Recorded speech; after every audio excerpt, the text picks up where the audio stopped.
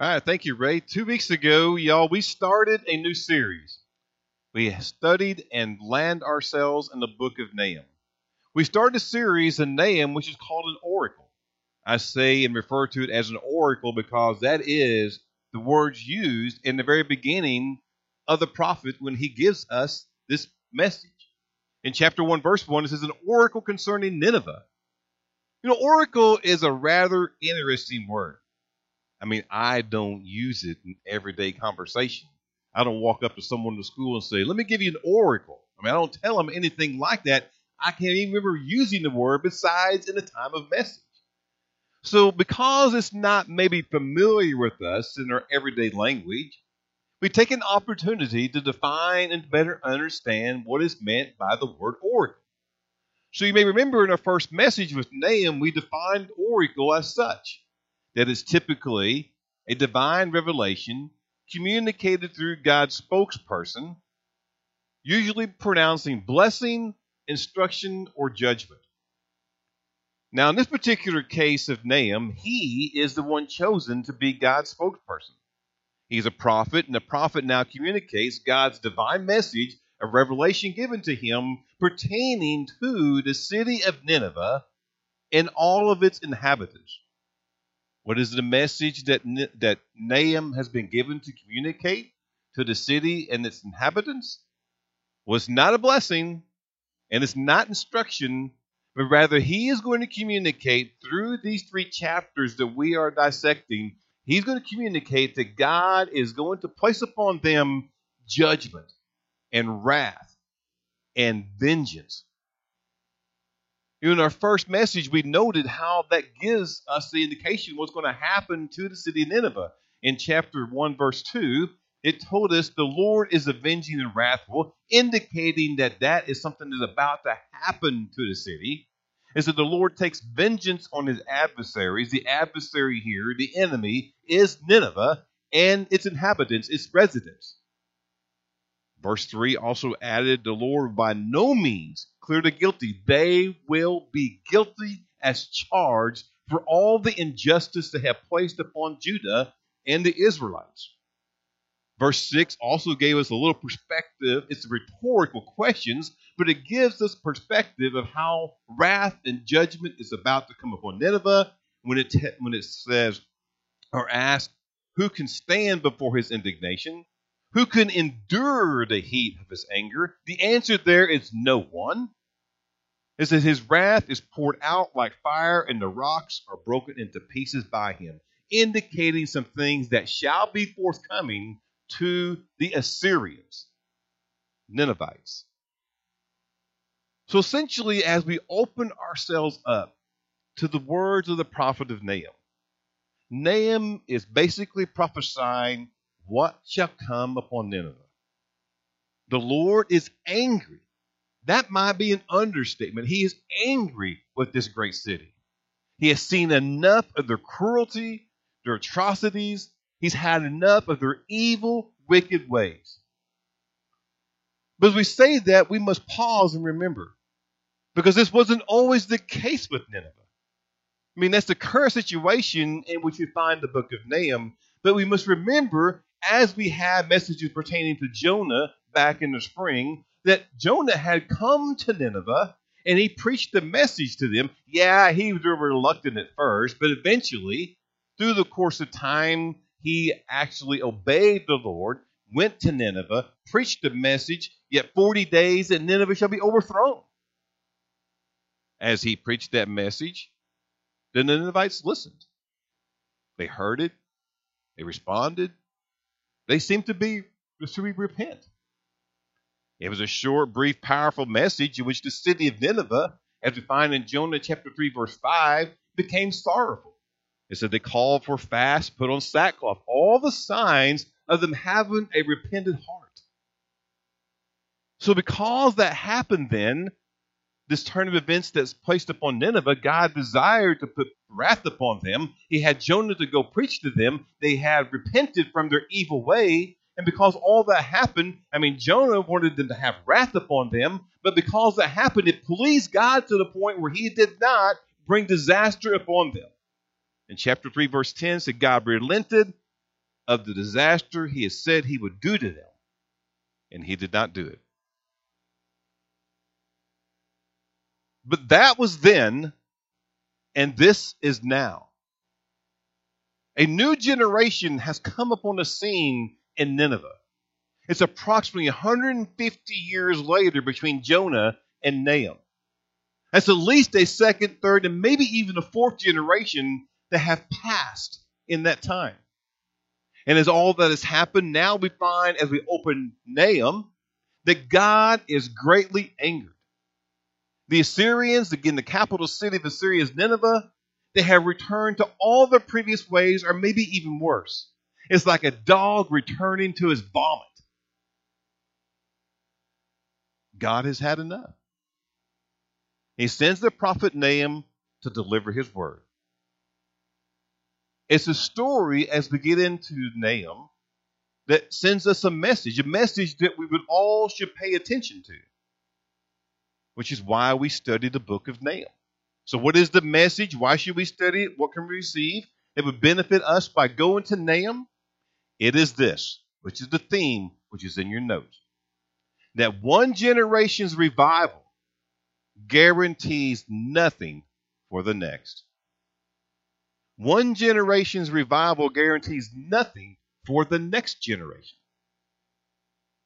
Now that statement applies to each and every one of us, regardless of age, regardless of gender. It applies to everyone, especially really maybe then in our country. The United States of America. Our country is immensely blessed. We were formed as a God-fearing nation, and we've had some incredible great revivals over the years in our country, and God has blessed us. But look where we are now.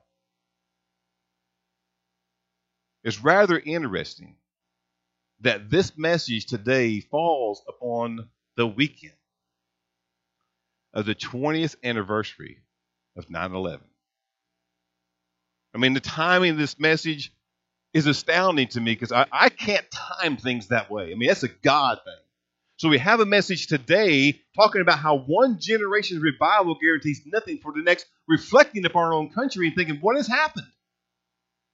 I mean, you remember, if you were alive and well that time of September 11th, 2001, it's most likely you can recall or remember everything about that day.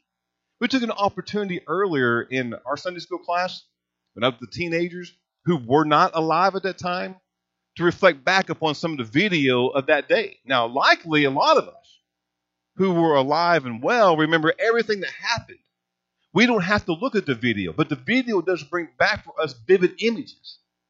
And maybe we can even remember exactly where we were and what we were thinking as we seen that plane fly into the World Trade Center and then seeing it collapse.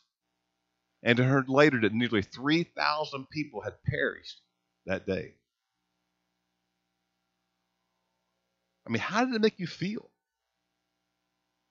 You know, for me, I was living in Clinton, Mississippi, and attending First Baptist Church of Clinton. It was a non-church day. And I remember the pastor calling the church together and saying, let's come together tonight and let's just have a special time of prayer. Prayer for the country. Prayer for those who died upon that day. Pray for the first responders who gave up their life to run in to help. Pray for the innocent men and women and children on the planes that flew in to the World Trade Center that didn't have any control of events. It was just a time of prayer. It affected everyone in this entire country. So much so that you may remember on the Sunday after the 9/11. Do you remember what happened in the churches on Sunday after 9/11? Many of them were full. Many people put God as priority number one and made him first. God was in first place again just after that happened. But that was then, and this is now. How many churches were full today? We study the book of Nahum because it points us to the truth of our theme that one generation's revival guarantees nothing for the next. Now, we'll further apply that theme as we go further to the message today, but let us go to the text. We've opened our Bibles to Nahum chapter 1. A couple of weeks ago, we read the first 6 verses. Today, we're going to read the entirety of the first chapter. So stand with me today, if able to, so we can honor the reading of the Word. And again, Nahum chapter 1 is 15 verses in the first chapter. Let's read them all. Nahum chapter 1, verse 1 says, an oracle concerning Nineveh. The book of the vision of Nahum of Elkosh. The Lord is a jealous and avenging God. The Lord is avenging and wrathful. The Lord takes vengeance on his adversaries and keeps wrath for his enemies. Verse 3, the Lord is slow to anger and great in power. And the Lord will by no means clear the guilty. His way is in whirlwind and storm, and the clouds are the dust of his feet. He rebukes the sea and makes it dry. He dries up all the rivers. Bashan and Carmel wither. The bloom of Lebanon withers. The mountains quake before him. The hills melt. The earth heaves before him. The world and all who dwell in it. Verse 6 again, who can stand before his indignation? Who can endure the heat of his anger? His wrath is poured out like fire, and the rocks are broken into pieces by him. Now verse 7. But the Lord is good, a stronghold in the day of trouble. He knows those who take refuge in him. But with an overflowing flood, he will make a complete end of the adversaries and will pursue his enemies into darkness. What do you plot against the Lord? He will make a complete end. Trouble will not rise up a second time. For they are like entangled thorns, like drunkards as they drink. They're consumed like stubble fully dried. From you came out one who plotted evil against the Lord, a worthless counselor. Thus says the Lord, though they are at full strength and many, they will be cut down and pass away. Though I have afflicted you, I will afflict you no more. And now I will break his yoke from off of you and will burst your bonds apart. The Lord has given commandment about you. No more shall your name be perpetuated. From the house of your gods I will cut off the carved image and the metal image. I will make your grave, for you are vile. Behold, upon the mountains the feet of him who brings good news, who publishes peace. Keep your feast, O Judah, fulfill your vows, for never again shall the worthless pass through you. He is utterly cut off. Father, Lord, we thank you for the reading of this word. And Lord, today we take an Old Testament minor prophet, Lord, and study his word to begin to understand it, but to apply it to our modern day. So, Lord, we invite your Spirit today to lead and to guide and to help us understand the text, but to better understand it, Lord, how it applies to where we live today. Let us heed then the message that's given to us today from you. Let's be thankful for it. We love you, Lord. We praise you. In Jesus' name we pray. Amen. Well, as you're being seated in our previous message a few weeks ago, we refer to it once more because we established a couple of weeks ago, as we look into the first 6 verses, particularly verse 2, that God is both a jealous and avenging God. It says it clearly in verse 2. Now, he is jealous in the sense of wanting his children, which is you and me. If we call ourselves Christians, we call ourselves believers, followers of Christ, that's who we are. We gather here today freely to follow him. So he is jealous in the sense that as we live our lives, if we do not put our worship, glory, and praise upon him and him alone. In that sense, he's jealous. Now, we stated it this way to better understand that. We said that since God made everything and owns everything, he is envious of absolutely no one. It is his. But since he is the only true God, he is then jealous over his glory, his name, and the worship and honor that are due to him alone. We just need to admit that we constantly, in our lives as we live them, we constantly honor and worship other things than God. But God should be the only one we worship. This is not new stuff. We know that. But we still continue to worship other things and false idols and false gods. Where God should be the only one we honor, glorify, and praise.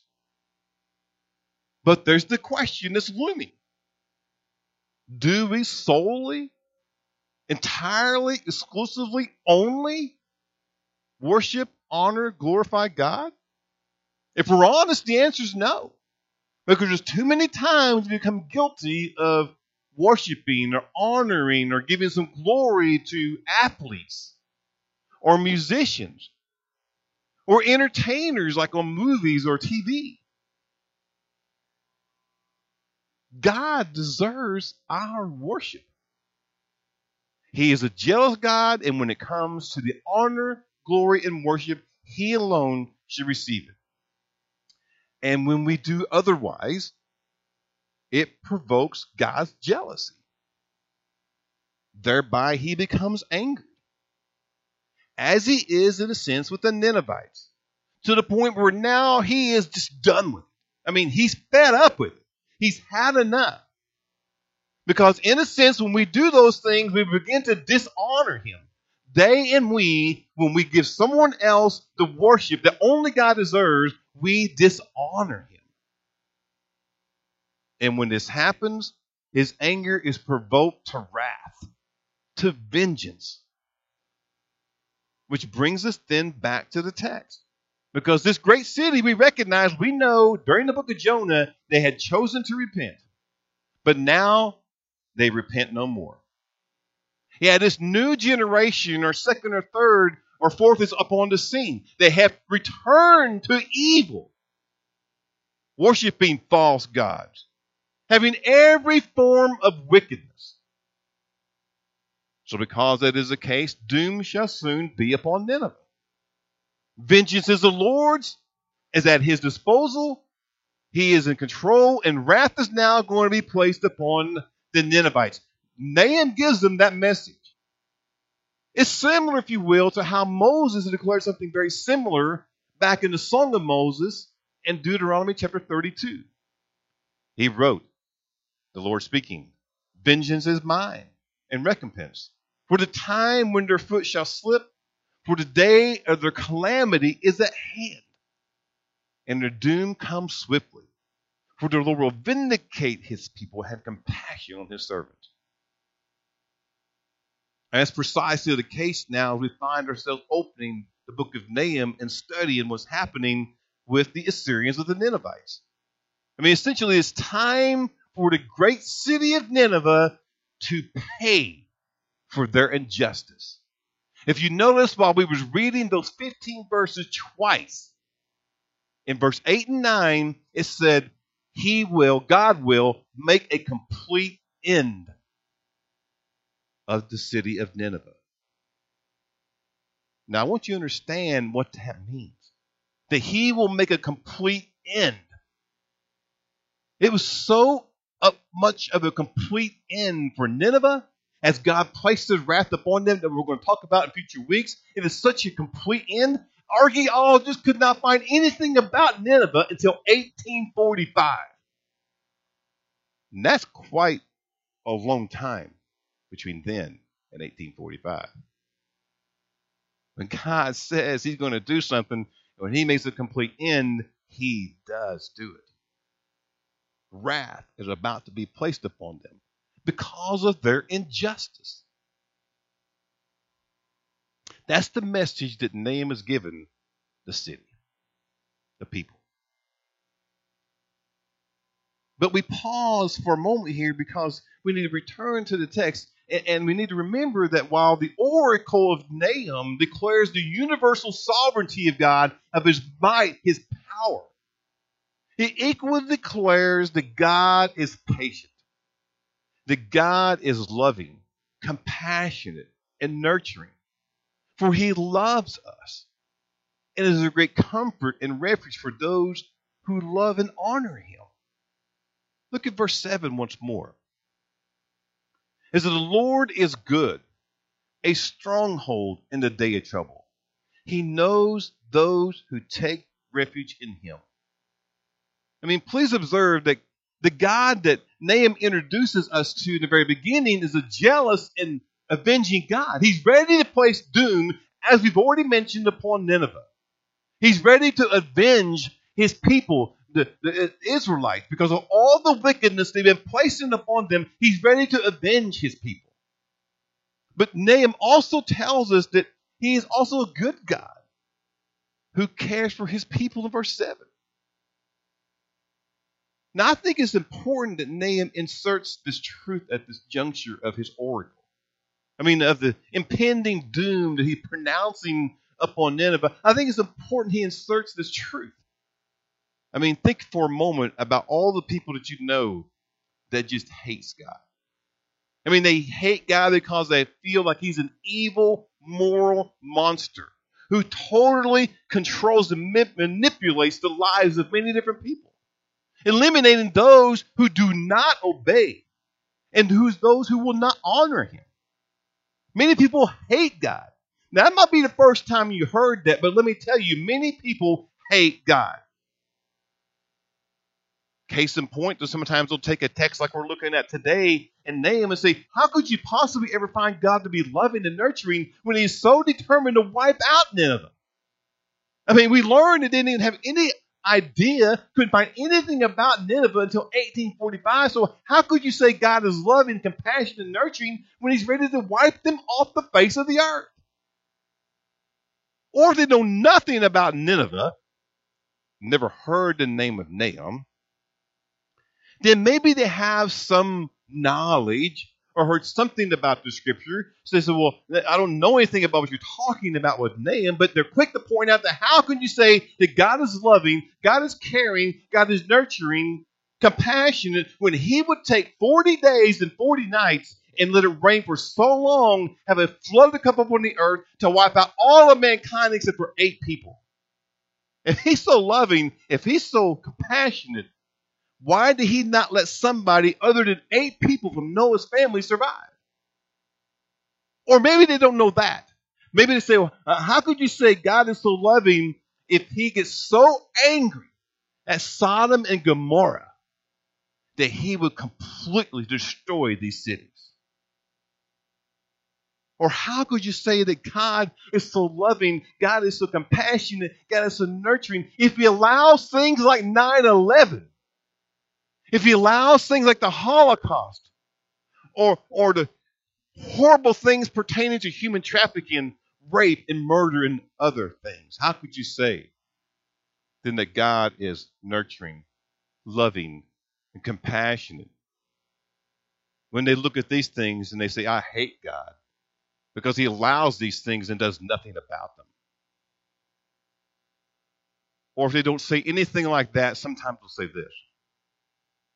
How can you say that God is so loving, kind, nurturing, compassionate, that he would really, really send someone to hell? That place we talk about, we don't like to talk about it, but it exists, where there's just eternal torment forever, anguish, gnashing of teeth.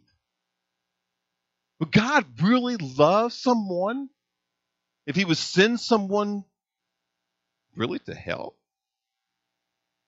How could you say God is loving and compassionate when he would send someone to hell? Well, the answer to that is God does not send anyone to hell. We do that all by ourselves. We make that choice. We make that decision. And Peter rightfully declared in chapter 3, verse 9 of his second epistle, he said, the Lord is patient toward you, not wishing that any should perish, but that all should reach repentance. He's patient with us when we're not patient with him. But God is patiently waiting for all to not perish, but accept his Son and repent.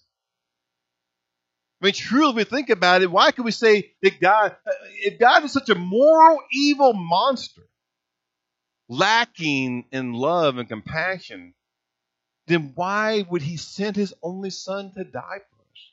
I mean, Jesus is literally God in flesh incarnate, who came to take our sin so that we would not be condemned, but would be saved, as it tells in John 3:16 and verse 17. That God desires for all people to be saved through his Son. And he is patiently waiting for those, maybe people we know and love, who have not yet received Christ. He's patiently waiting. As we dishonor him and rebel against him, he's patiently waiting, desiring for none to perish, but to repent and come to his Son. Patiently waiting. But let me ask you this question. How much time do you expect God to wait? Think about it. I mean, think about how much time would you wait? I'm not a very patient person. I mean, I am a little bit more patient than I used to be. Kayla's already back in the room shaking her head no. I mean, she had to live with me way too long. I get upset sometimes quite easily, and I ain't as bad, honestly, as I used to be. But for the most part, listen, when you have children, sometimes you're not very patient, okay? You know what I mean? Like an amen there? Yeah, I mean, you know what I'm talking about. So I haven't always exercised patience, but I'm better than I used to be. But I'm not near as good, probably, as I should be. I'm not even close to God and his patience. So for most of us, it seems that by our nature, we're just not very patient people. So how long would you wait? I mean, God is patiently waiting, but how long do you expect God to wait? A couple of weeks ago, Sheila decided she'd get something to eat at Wendy's. And so she goes into Wendy's. Now, here's the situation. It seems like everybody is short-staffed now, right? We got some restaurants that can't even open at certain times, and they get people in there, and you got to wait sometimes on a long line. Well, that happened to be with Sheila, where she went to Wendy's in Princeton to get a sandwich for Micah, waiting for herself.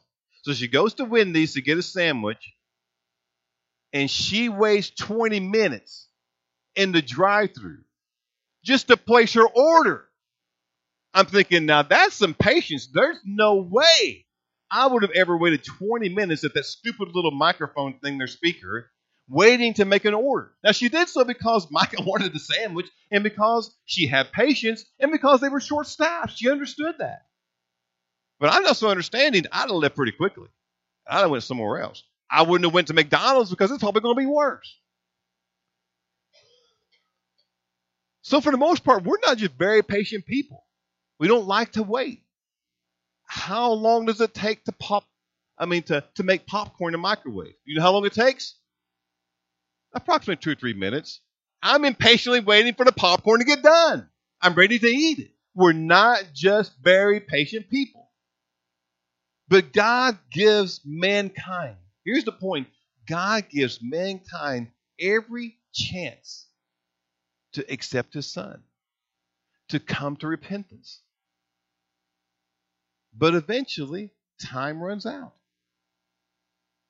And in the text, time has run out, if you will, for the Ninevites. Now, Jonah gave them his great message, repent or else. They heard, they listened, they responded. They seemed to have repentful hearts. But that was the prior generation. Now time has elapsed. Yeah, 150 years we noted. Time has elapsed. But here's the thing. Somehow, some way, the following generation that came upon the scene after Jonah left God and turned back to wickedness and to evil. I say it again. Somehow, some way, the following generations left God and turned to false idols, to evil, to wickedness. I ask you this. Does any of that sound familiar? As we mentioned during the introduction, we live in the greatest country on this planet. There's no country like the great United States of America. But as one generation passes on to another, as the next generation comes upon the scene, the horizon, somehow, some way, we've allowed God to be removed as a priority.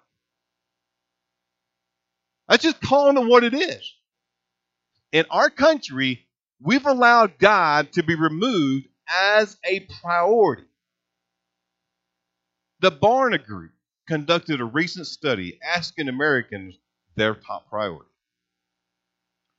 The results were representative, if you will, of the current time we're living.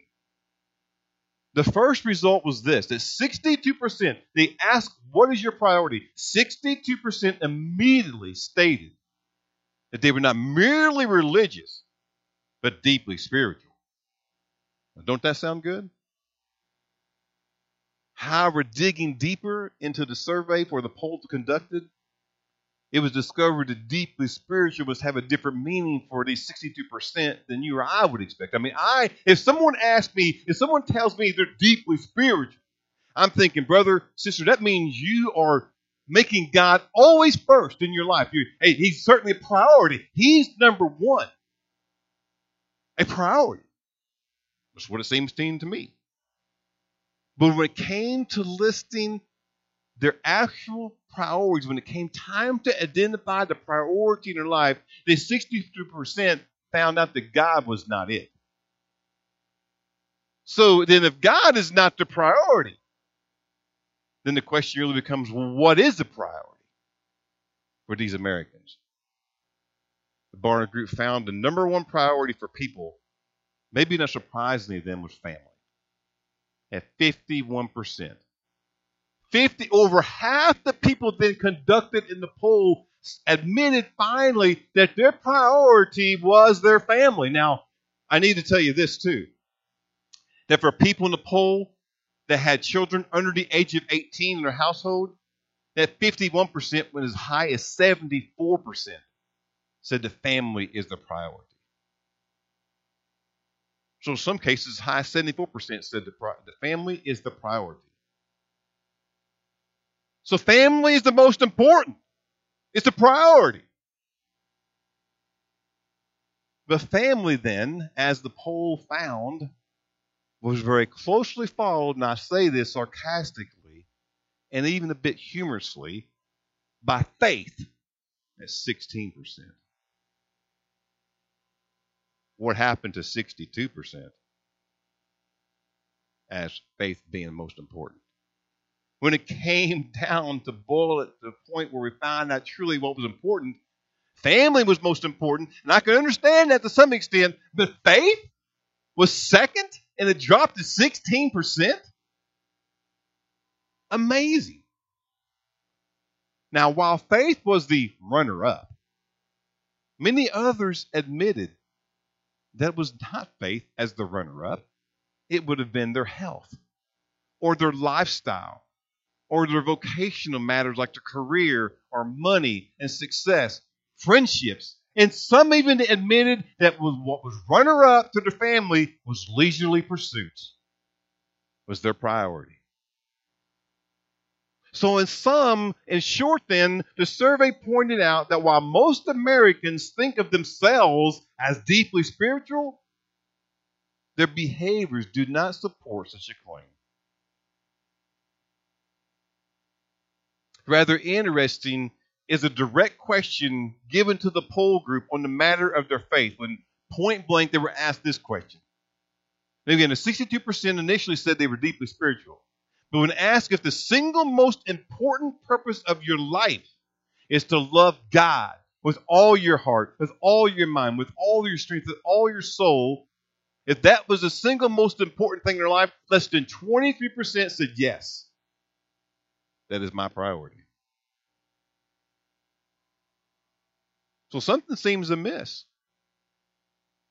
Something doesn't seem quite to be in sync here. The conductor of the poll George Barna, who directed the study, may have put it in perspective when he said this then. He says, spirituality is in vogue in our society today. It is popular to claim to be part of a faith community or to have spiritual commitment.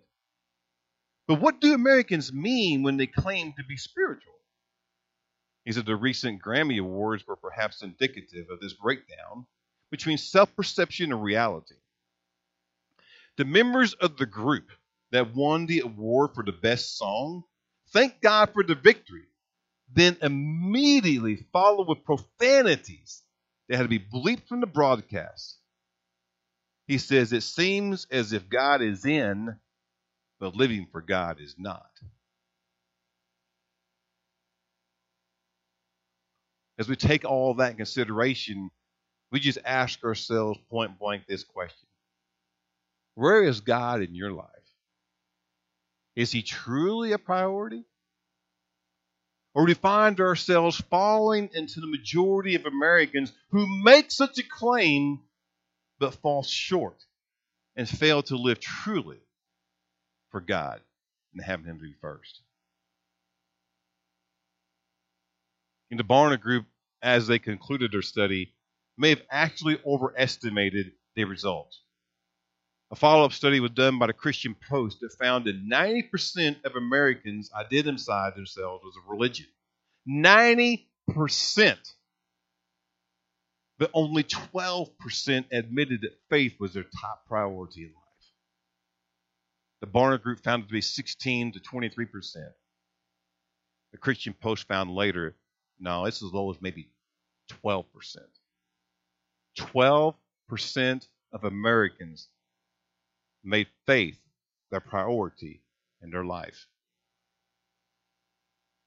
So I ask this then. Is this just something we accept? Do we just sit idly by and say, okay, that's just the way it's going to be? Country's deteriorating, things are getting worse. Let's just let it go then. Is that what we do? Just sit by and just let it happen? And we'll talk about that maybe in weeks to come, but maybe a different question to consider is this about God. I mean, is he just looking down? I mean, sorrowful? Is he just looking down and letting it happen? Is he sorrowful for making mankind as he did back in Genesis 6 with the flood? I mean, God, it grieved God's heart, as you find written in Genesis chapter 6, verse 5 and 6. It grieved his heart that he made mankind. So is God just sitting around, just, all right, they brought on themselves? I don't regularly listen to Dr. Tony Evans, but I found a message of his last week preparing for this morning that was a bit insightful and I thought maybe useful to today's application. I mean, the message that I seen from him and listened to somewhat was from an empty church back in the height of the pandemic. It was in March of 2020. During March, we were at the same time also having an empty church, as a lot of people were. I mean, we're blessed now this year not to be empty. But during that time, over a year ago, a lot of churches were. So he was preaching then, as I was at times, to an empty church. So his message is from March of last year in the spring, but yet it's still useful for today as we even have this message about how one generation's revival means nothing for the next. So in reference to the pandemic and other world events at that time, he said that God is talking. And one of the ways God speaks is through allowing circumstances into our lives and into a world that are not pleasant. He allows those circumstances to get our undivided attention. It's a wake-up call. But he further said this too, that God has not been a priority in American society. We have marginalized him and turned to idols instead. When we forget about God, oftentimes in the Bible, God will shake things. That is, he will allow the normality in our lives to be impacted. We know God is speaking now because our world has been disrupted. Maybe now God is disrupting your life. Maybe now you're enduring some type of hardship, and going through some sort of circumstance in your life where He's trying to get your undivided attention. Maybe say, now it's time for you to turn back to God and make Him the priority that He truly should be. We go back to the question then to end for today, that where is God in your life? Is He truly a priority? Or is it just as we heard earlier from George Barna, and it's just kind of in vogue to say, I'm a Christian, I'm a believer? Or do you truly put it into practice and make God first a priority? We've got a lot more to cover before we end our study and time in Nahum, but we have to conclude for today. So today, then, we just kind of look at what we've assessed, what we've heard, and we ask ourselves today, is God truly a priority in our lives? Is He number one, or something else in our life a priority? Because today we can make a change, and we can make God truly first in our life. It's time that we truly commit God, commit to Him, and make Him first a priority. Father, we thank you, Lord, for this message. Perhaps maybe a wake-up call that it is. Lord, we're thankful that we can receive it. We're thankful we're here today. Lord, as we take this message and begin to reflect upon it, I just pray for all of us here at Crossroads and for people who may be even listening today, that we would turn ourselves completely to you. And Lord, it's not just us today here or listening as individuals that must turn to you. We pray right now for our country to turn back to you. We see the things happening today, Lord, and we can see circumstances evolving and changing nearly every day. And let us see then that, God, you are trying to get our attention. Things are beginning to happen. For whatever that means, Lord, we know that we need to make you first. So today, we commit ourselves to you as individuals, as a church, as a country. We turn to you. You're good to us, Lord, even when we don't deserve it. And we're thankful for that. But today we praise you and make you first. Thank you, Jesus. In your name we pray. Amen.